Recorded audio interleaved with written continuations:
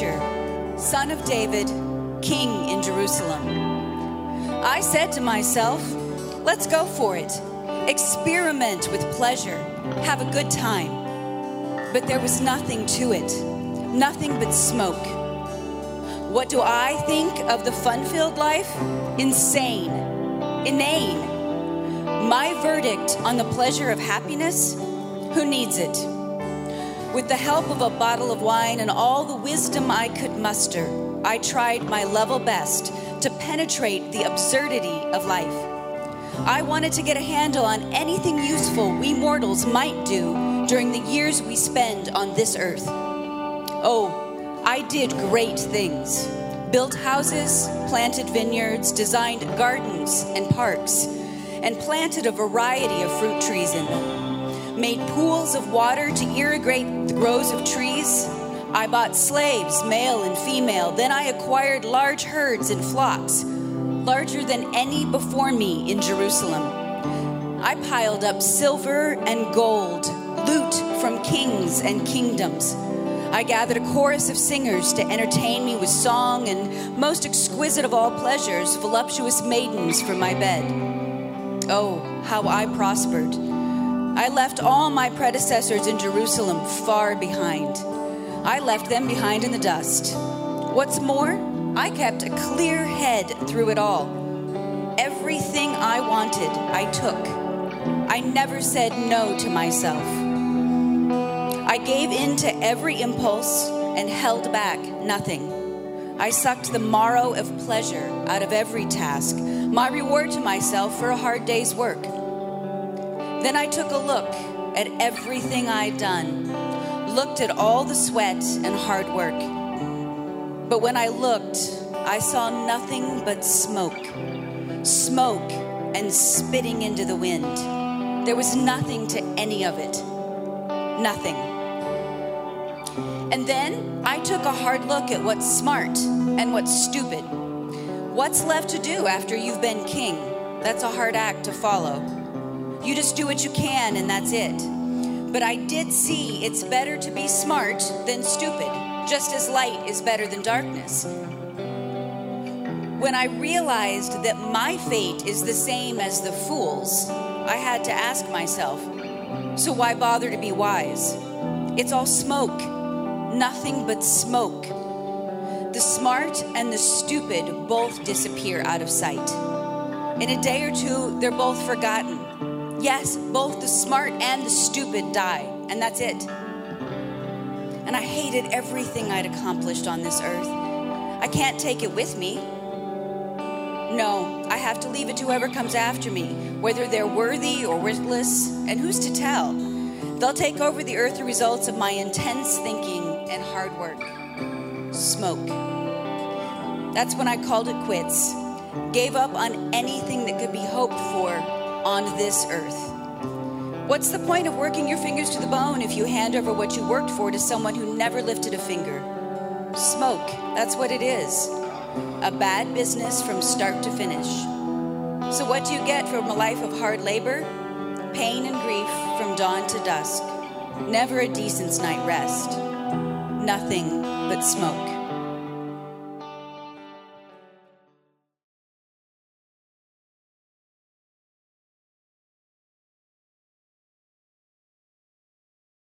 Good morning.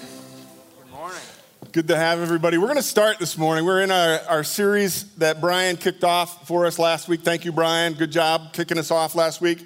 Of Ecclesiastes. Kind of a tough text, as Brian told us and introduced to us last week. We're going to start this morning with some neighborhood time.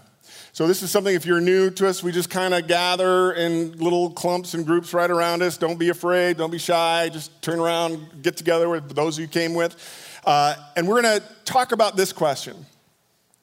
When you are going through a dark stretch of life's journey, when you are going through a tough time and a trial and maybe tragic circumstances, and we've all gone through those, when and where do you find hope?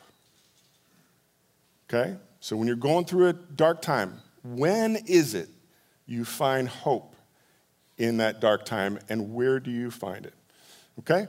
Get together, go. If you don't want to participate, then pray or look like you're praying or something. All right, go.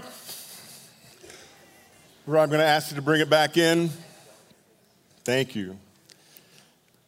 Let me tell you, the sound of your conversation is sweet to the ears.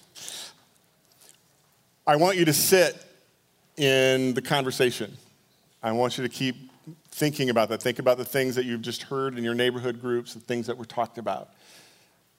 When you're going through a dark time, when and where do you find hope?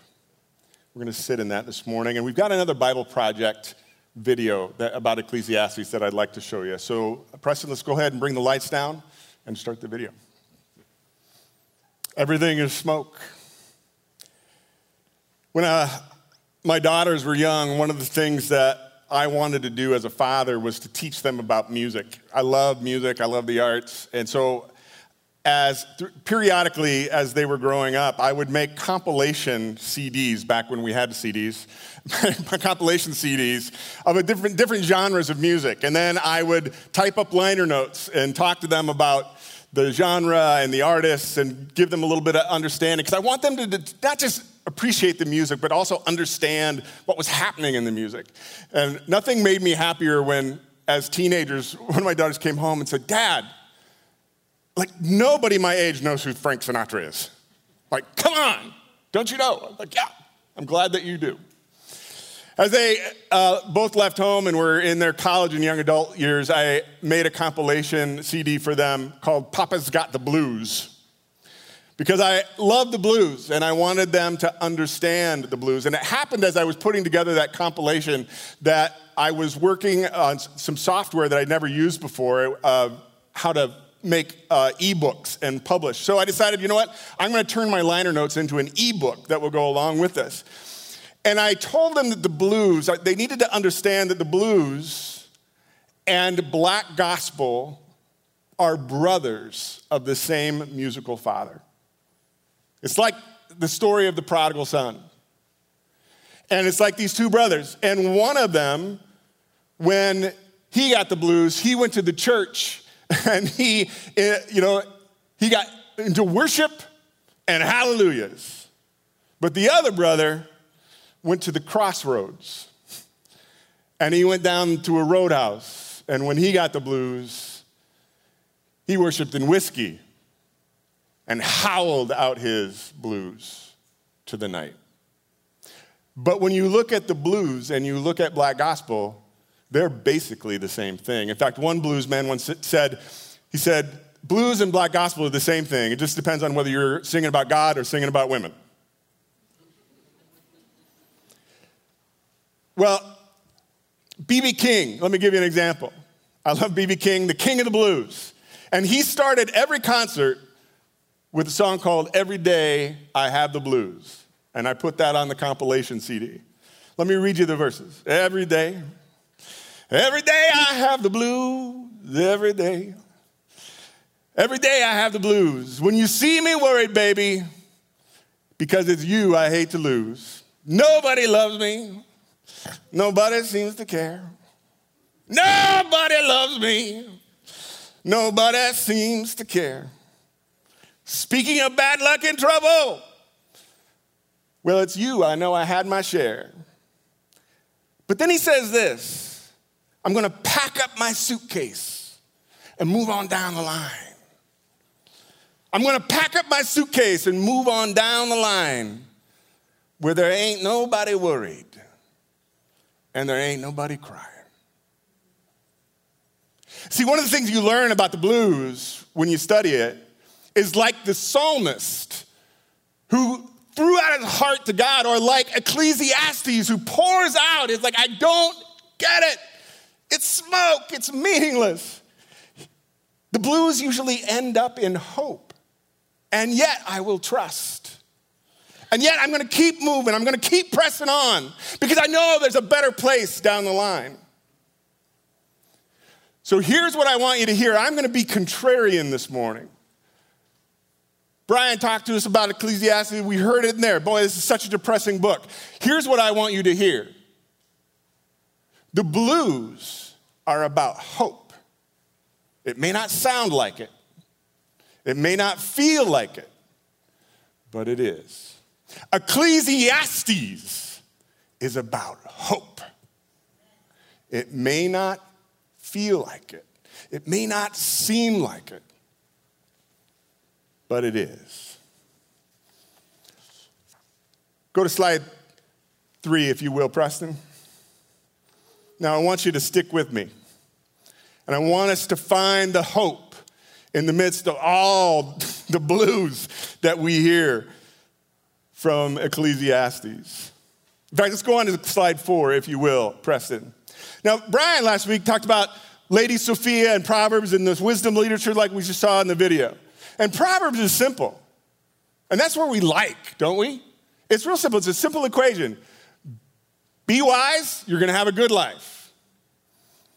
Be foolish, and you're going to be cursed. And so we go through life, and we say, okay, well, if I just do the right thing, if I do the wise thing, then things are always going to be good. And that's the way that Proverbs a lot of times presents it.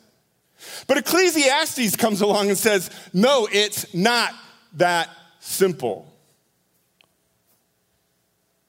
You see,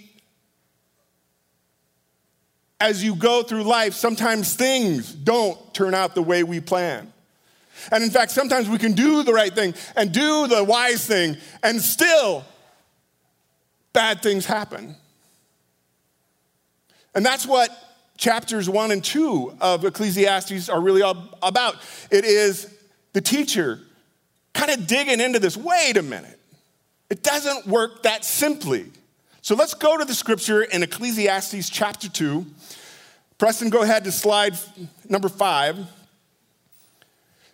And we're going to take a look real quick.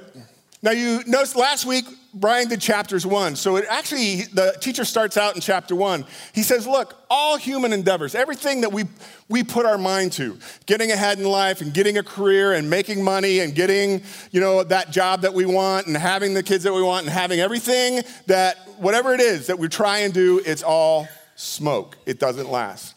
And then pursuing human wisdom.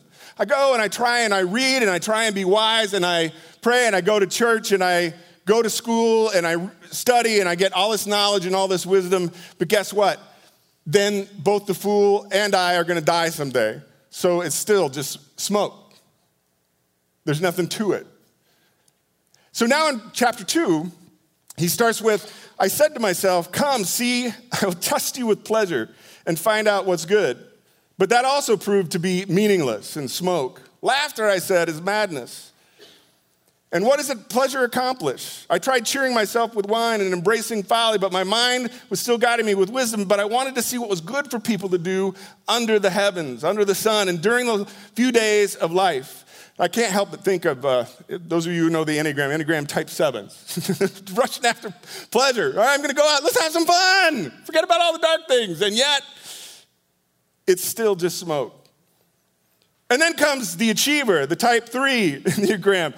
I took great projects. I built houses. My name was on buildings. I was a success in life. I made reservoirs. I did lots of things on the earth. I bought male and female slaves. I amassed silver and gold. I was wealthy. I had all sorts of status. I was the king. Everything went on. And yet, once I got to that place, it was still meaningless. It didn't satisfy like I thought it would satisfy. And then comes the voice of the Enneagram 4s, the pessimistic, dramatic pessimist saying, I denied myself nothing my eyes desired. I refused my heart no pleasure. My heart took delight. I am going to indulge all my appetites and find pleasure in them. Yet when I surveyed all that my hands had done, all that toil had achieved, everything was meaningless. Nothing new under the sun. And then we get into the type 5s and think, study, turn my thoughts to consider wisdom. I was logical about it. Also madness and folly. I thought through everything. I investigated and I was curious and I saw wisdom is better than folly. And yeah, I get that. And the wise have their eyes in their heads while the fool walks in the darkness. But I came to realize that the same fate overtakes them both. So that's meaningless too. That's just smoke.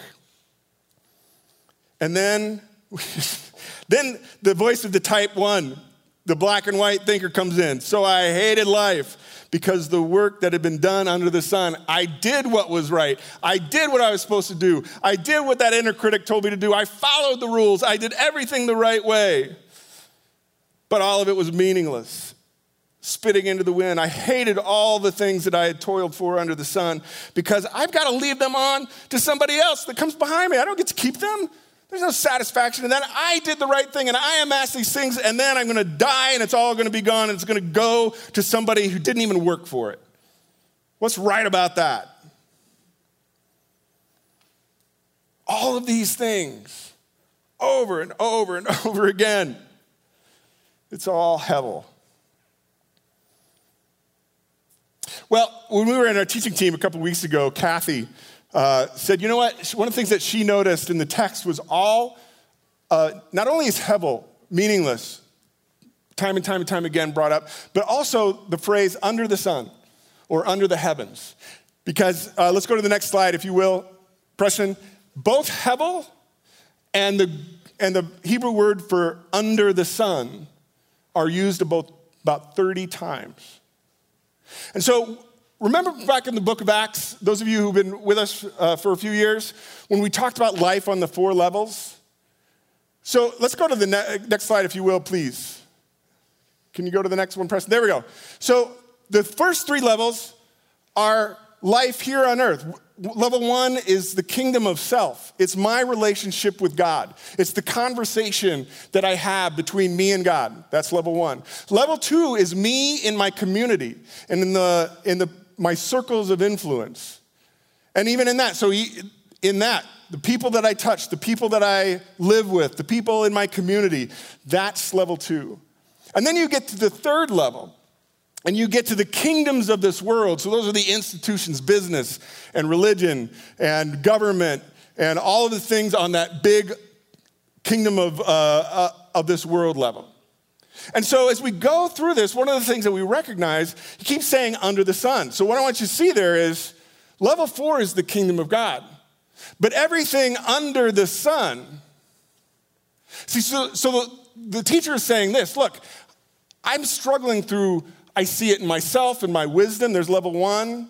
And I go out and I have slaves and I have a family and I have all this thing. And that's level 2. And I build projects and I do great things in the kingdoms of this world. And that's level 3. And it's all vapor. It's all smoke. And through the smoke, under the sun, the teacher is trying to see level 4. He's trying to see the kingdom. He's trying to find what God has. But he's blocked. He can't see through the smoke. Let's go to the next slide, if you will, please. So, the teacher honestly admits where I find myself and you find yourself some days. That everything here on earth is what's real. I can touch it, I can smell it, I can taste it, I can hear it. This earth, this life, all that happens under the sun is what I know. It's what's real to me. And yet, it's all smoke. And so I struggle to see through the smoke, to try and find something that's real from God in it. But recognize that the teacher is speaking from a place before Jesus. Hundreds of years before Jesus.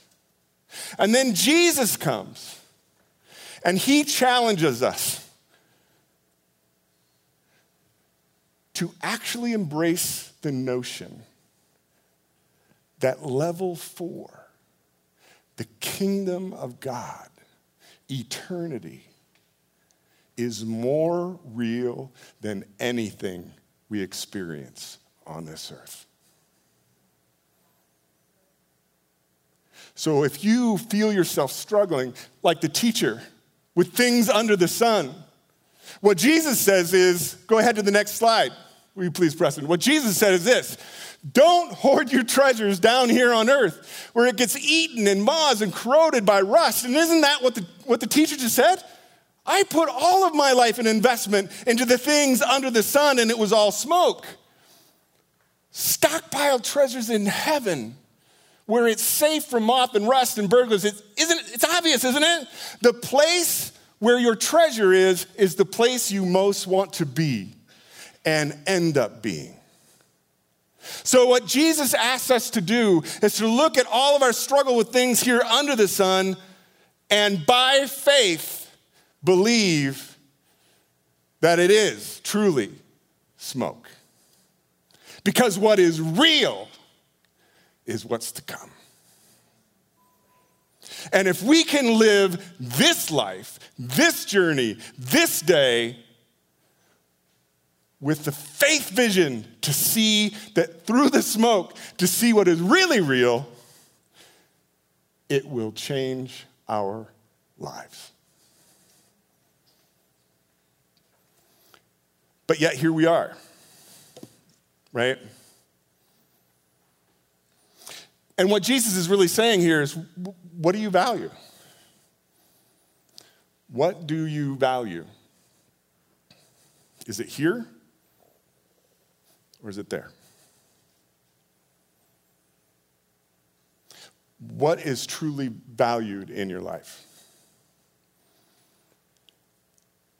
For those of you who are new or are guests or have not been part of the auditorium, or you're double dippers and aren't here a lot, I want to beg your forgiveness and your grace and mercy here a little bit, because I want to talk a little bit to those of us in this auditorium family that have been on this journey since the auditorium began. And there's a lot of us for whom this auditorium is our family. Because we've been living this for years. I don't know if you recognize that, but we have. I remember back to the time when all of a sudden things felt so good and things were cranking, things were love, and all of a sudden one week, Pastor Andrew was no longer here. What the hell? I remember when Mike Cranmer crushed his fingers. His hand was completely smashed. And we prayed for a miracle. And do you know what? God grew his bones back. And the doctors even said, we don't even know how that, I've never seen anything. We've got the x-rays to prove it. 1 week it's crushed, the next week you've got new bones. That is a miracle. And then we prayed for Brian Jakubiak. For weeks and months and years, we prayed for him and his cancer. And God didn't miraculously save him. What the hell? And what do we do in both of those things? I remember Carol Schulte. I'll never forget coming back, and she was sitting right back there in front of Wendy and I, and she'd been in chemo, and obviously was not in a bad place, and so she had a mask on. That was back when masks were really strange, right? But she had a mask on, obviously, because her immune system had been depleted by the chemo, and things were not looking good for her. And I watched as we were worshiping, and all of a sudden, she took off her mask and she threw it on the ground. And she stepped out into the aisle and she started dancing around all the way back here. She danced all the way around here and danced up to the front as she worshiped. See, some of us are like the Black Gospel brother. We sing our hallelujahs and we worship, and that's where we find it. And some of us, we sing the blues, and we struggle, and we howl, and we scream at the night. What the hell? God, why do you heal one and not the other? We've seen young people that have grown up in this room and have gone on to college in good places. And it's so wonderful. What a blessing. And then we have young people who leave us so soon and before their time. What the hell? And we've had babies born in this room. Remember Austin and Ashley Schuler? We were praying for them because they were struggling to have kids, and then it came. And the Kempens, baby's beautiful. Yes! And then we've had babies that didn't make it. I had the honor of doing one of the funerals. And Wendy and I sat back in that back row and prayed for years and tried everything to have a baby. And we lost one. And then it wasn't to be. God, what the hell? Why? Why one and not the other?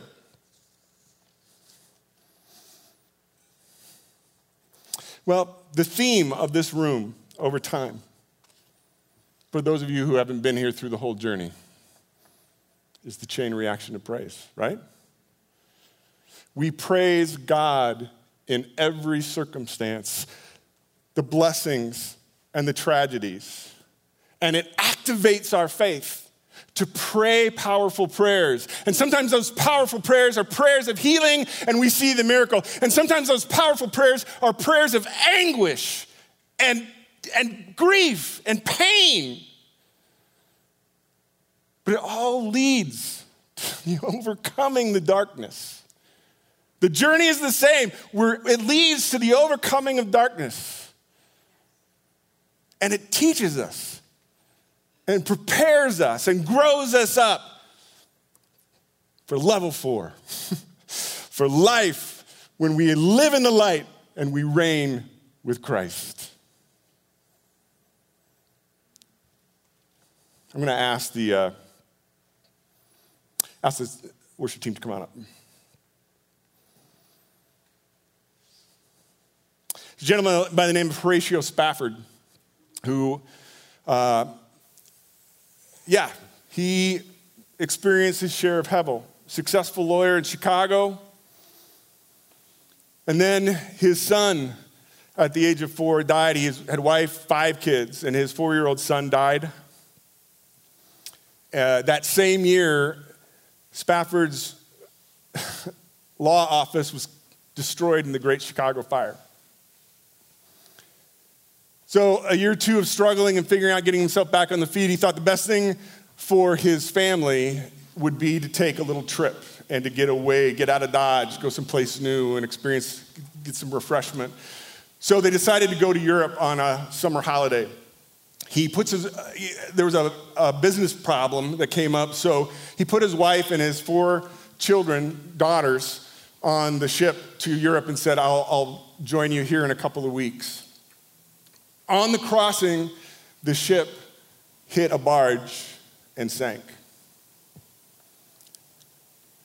And then Spafford lost his other 4 children in the sea. His wife grabbed onto some wreckage and lived to tell the tale. She telegraphed Spafford simply saying, "Saved alone, what shall I do?" So he boarded the ship to join her in Europe. And he asked the captain of the ship, "When we get to the place where my daughters died, will you let me know?" So in the night, he got a knock on his cabin. He said, "Sir, we're approaching the place." So he went up to the deck. And as the ship cut through the waves and the mist of the waves and the fog blanketed it with Hevel,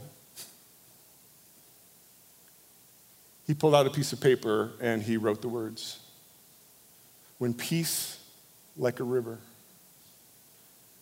attendeth my way, when sorrow like sea billows roll. Whatever my lot,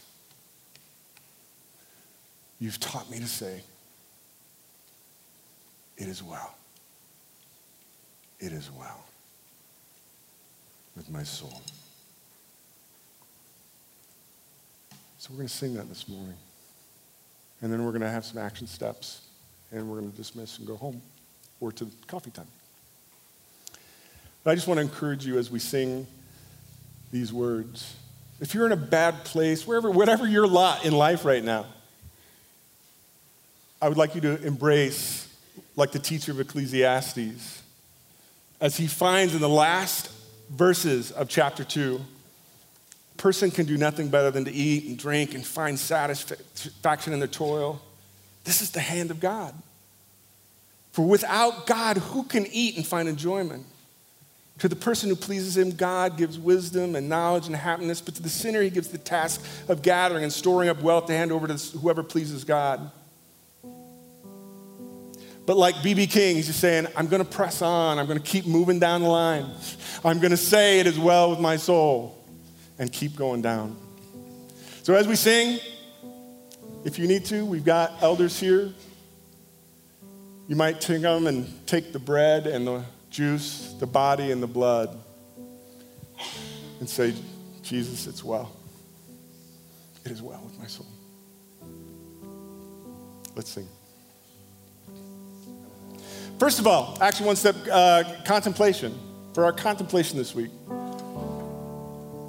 take some time, say, if I honestly admit, one, what I spend my time doing, what I spend my money on too, what I talk and read and think about most, or what I spend my emotions longing for. Take those one by one and say, if I'm really honest about what I spend my time doing, what does it say about what I truly value?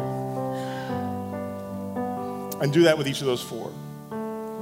And then action step number 2, slide 11. Wendy taught us this when she taught a couple of years ago when she talked about infertility. This is Wendy's mantra. And we learned this on our infertility journey. She would say, if God is good, and I believe he is, and God desires what's best for me, and I believe he does, then ... I know I'll get through this. I know there's a better job for me. I know God has a better relationship than the one who just jilted me. Whatever it is. So wherever you find yourself, whatever you need that hope for, if God is good, and I believe he is, if God, just say it, have it, write it out, and keep saying it.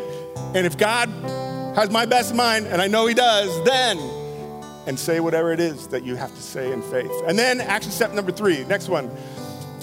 And this is about what we value. Make one conscious choice this week to invest your time, your energy, your money, resources, whatever it might be, not in what is hevel, but in something that is spiritual treasure. You could sign up for 24/7 prayer.